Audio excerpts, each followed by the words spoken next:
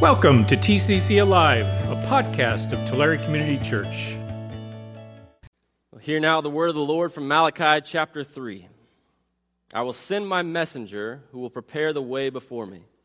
Then suddenly the Lord you are seeking will come to his temple. The messenger of the covenant, whom you desire, will come, says the Lord Almighty. But who can endure the day of his coming? Who can stand when he appears? For he will be like a refiner's fire, or a launderer's soap. He will sit as a refiner and purifier of silver. He will purify the Levites and refine them like gold and silver. Then the Lord will have men who will bring offerings in righteousness.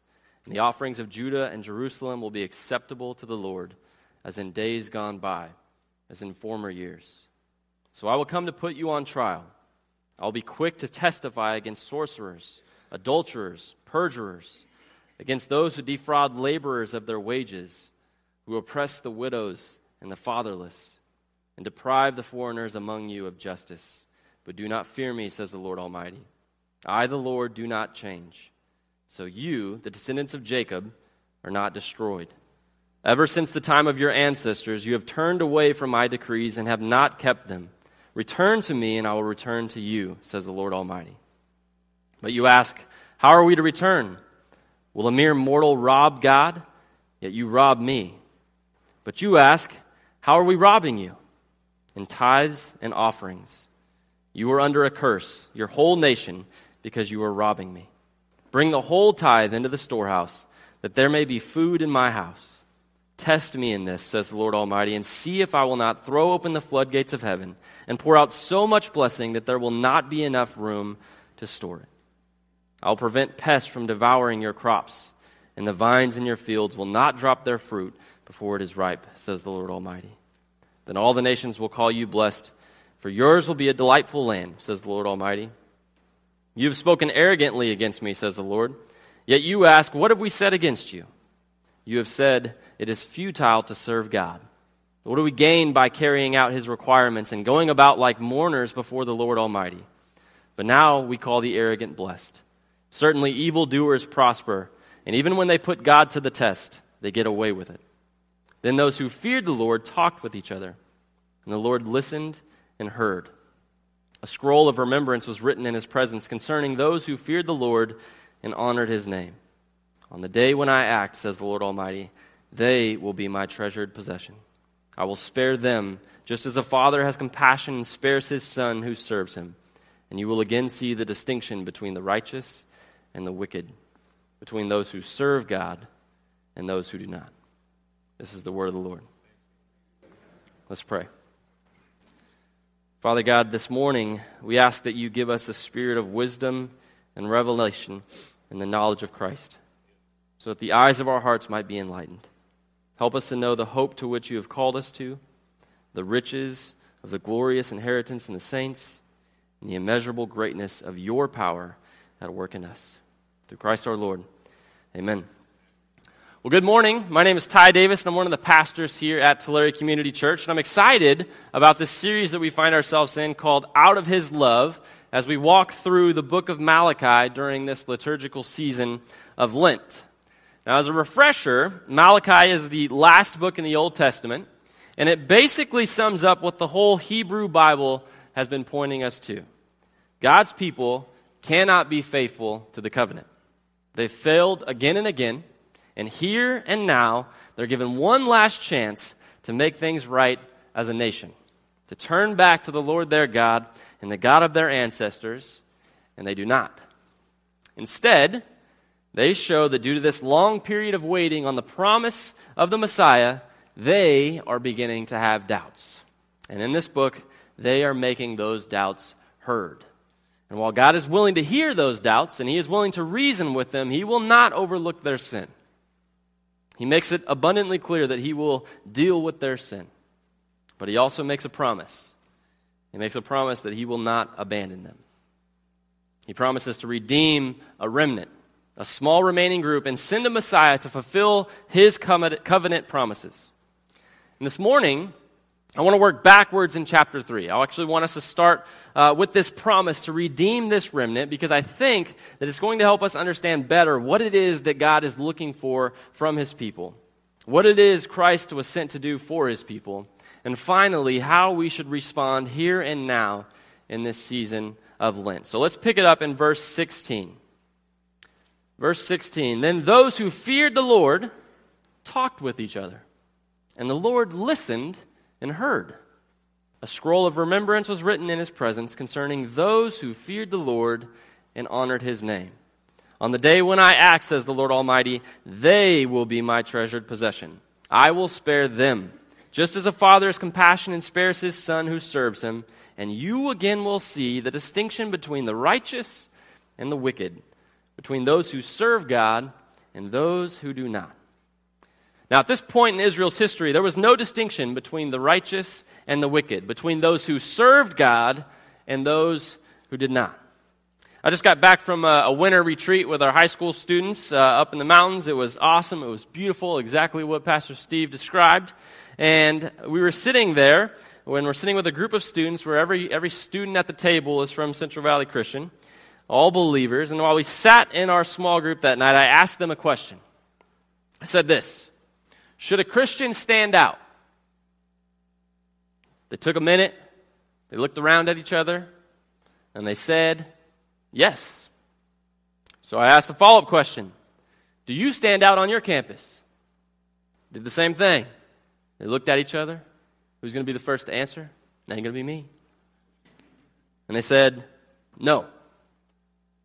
So I asked them then, are there any Christians who do stand out on your campus?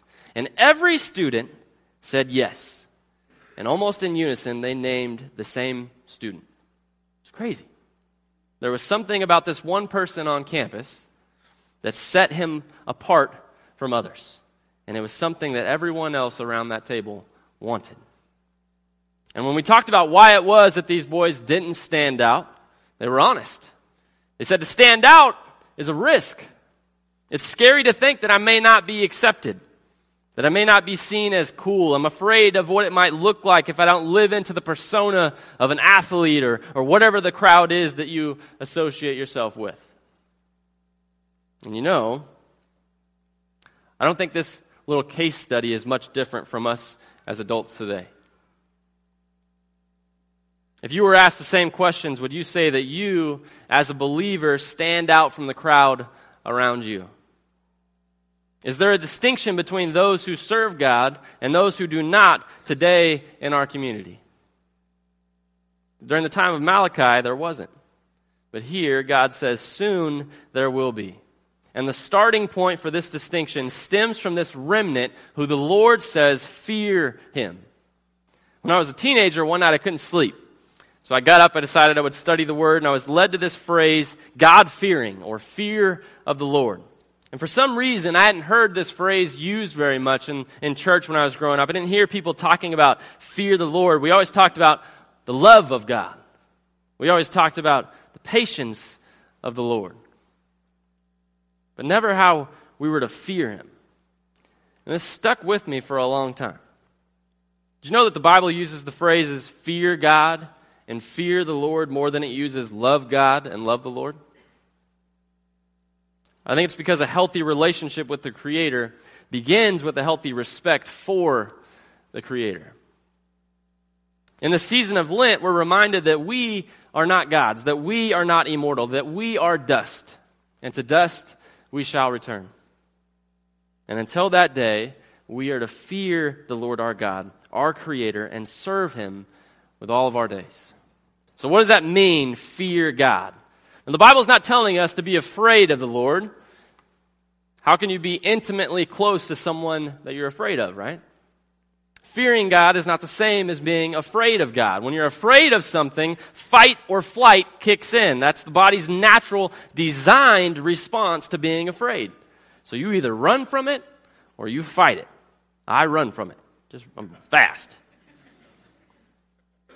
What did Adam do after the fall in the garden when God came looking for him? He was afraid, so he what? He hid. I like what pastor and author John Bevere says about fearing God. He says the definition of fearing God is being terrified of being away from God.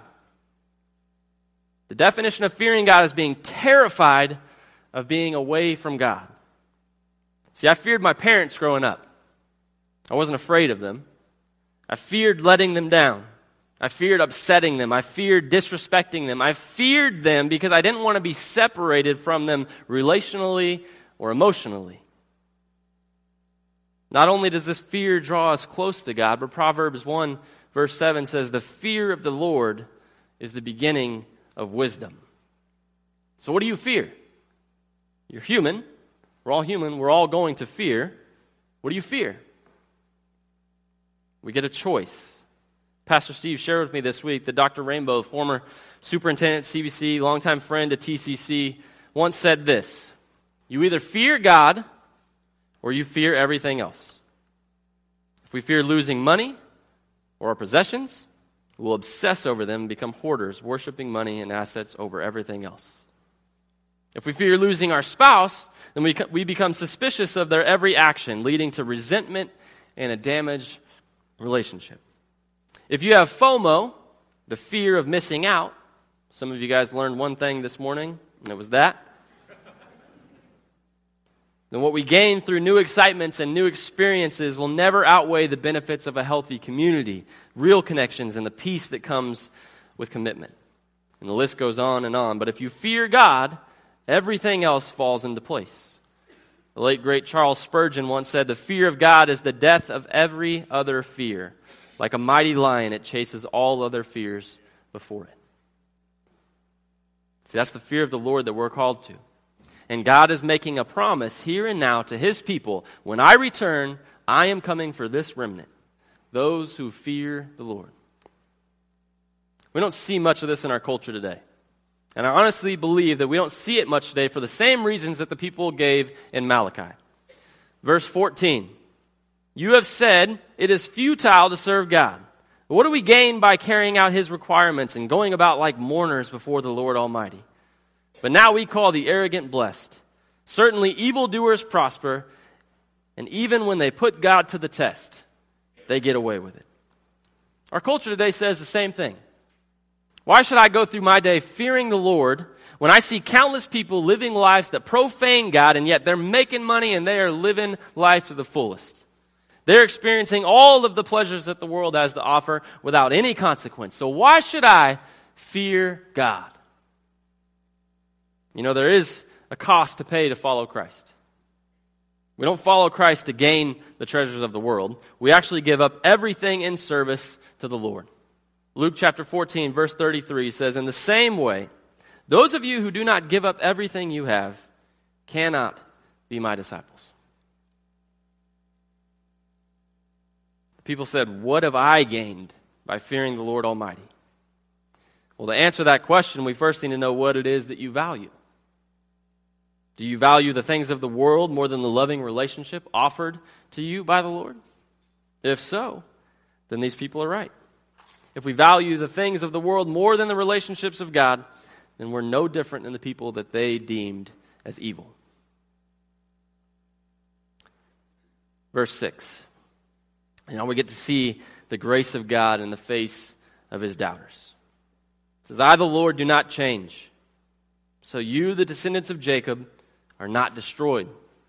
Ever since the time of your ancestors, you have turned away from my decrees and have not kept them. Return to me, and I will return to you, says the Lord Almighty. We serve a God who is the same yesterday, today, and tomorrow. He is a God of the promise. And He's letting them know that it's because of His promise made to the generations before that these descendants aren't destroyed right where they stand today. The people question again and again, how can we return when we've never gone away? And God allows them to question. He allows them to doubt Him. And as I was reading through this week, I thought to myself, you selfish, whiny brats. God should step on you. He should. He should just step on you. That's how I felt. And then God reminded me, you're no different. Do you not wander away from me, from my calling on your life? Do you not mistreat your neighbors? The Heidelberg Catechism, question and answer 4, teaches us that God's law requires us to love the Lord our God with all our heart, with all our soul, with all our mind, and to love our neighbors as ourselves. And question and answer 5 asks, can you live up to it all perfectly? The answer? No. No, you cannot. It says we have a natural tendency to hate God and our neighbor. We're no different than the people in this story. And praise the Lord that our God is no different today either. Verse 2 through 4 says that the Lord will refine us like a blazing fire that refines metal, that he will sit like a refiner of silver, burning away the dross or the mineral waste, which is basically just the scum that forms on the surface of molten metal. On Ash Wednesday, Pastor Ryan reminded us of our beginnings. Genesis says that man was made in the image of God, and he looked at his creation and he saw that it was good. But it didn't take long for the shadow side of the gift of free will to seep into that new creation and fester.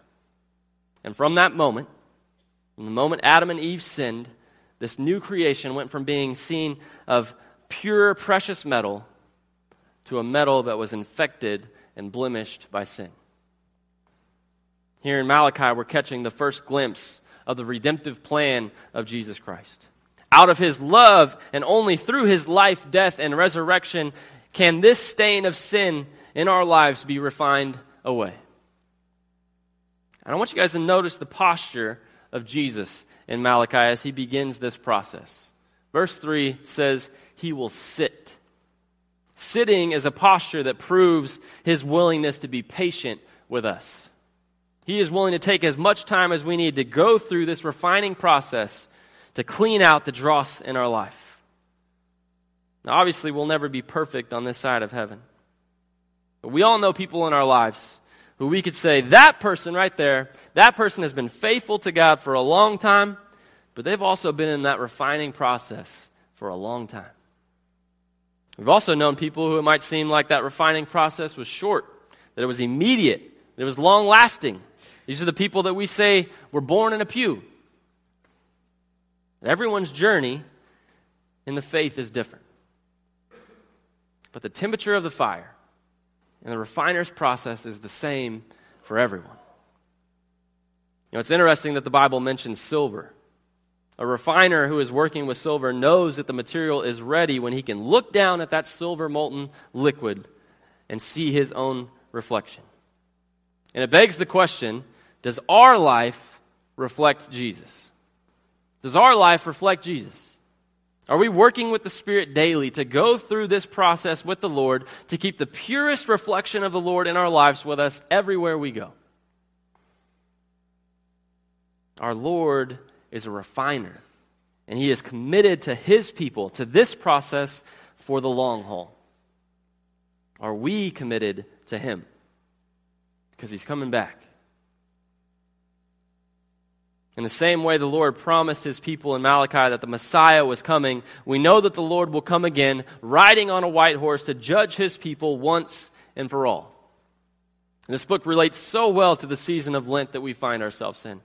In this season of 40 days, as we prepare our hearts and our minds to remember what Jesus Christ, the Son of God, was sent to earth to do at the cross and in defeating death, we are forced to remember this promise in chapter 3, verse 1.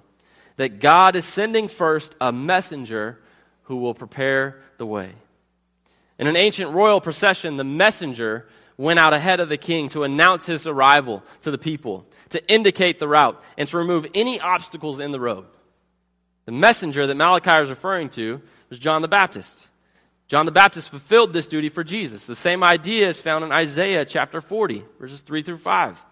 A voice of one calling, in the wilderness, prepare the way for the Lord. Make straight in the desert a highway for our God. Every valley shall be raised up, every mountain and hill made low. The rough ground shall become level, the rugged places a plain, and the glory of the Lord will be revealed, and all people will see it together. For the mouth of the Lord has spoken.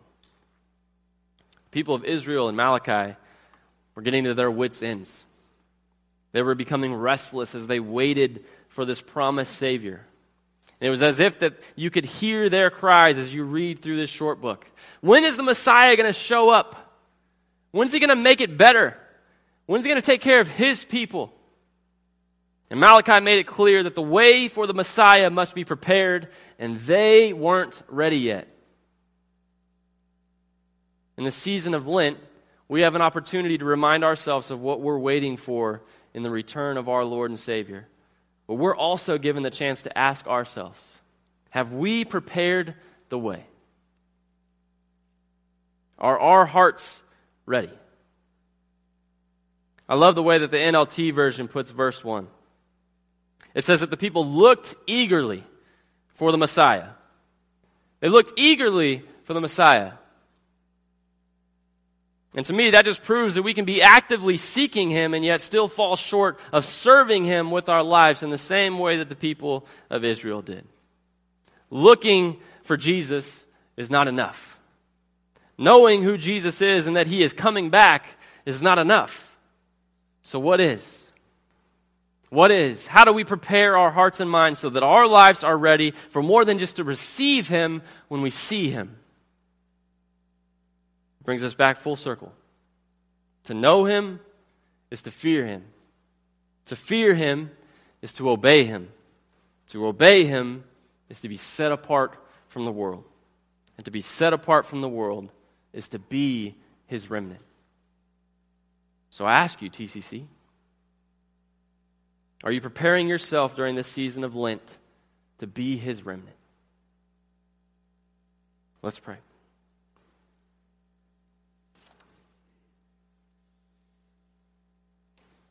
Father God, we bless you for the gift of your word.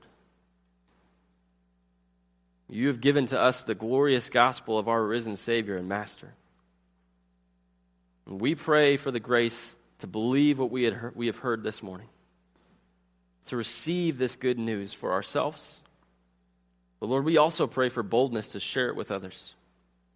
And we ask you for opportunities to give you the glory as we strive to live in ways that honor you above all. For it was by your grace alone, Jesus, that we are what we are. Move as you would choose. Do what you will in us. Lord, we fear you with holy, reverent fear, putting you the forefront of our minds, the forefront of our hearts. In your name we pray. Amen. Thanks for listening. If you want to know more about the ministries and mission of Tulare Community Church, visit us at tccalive.org.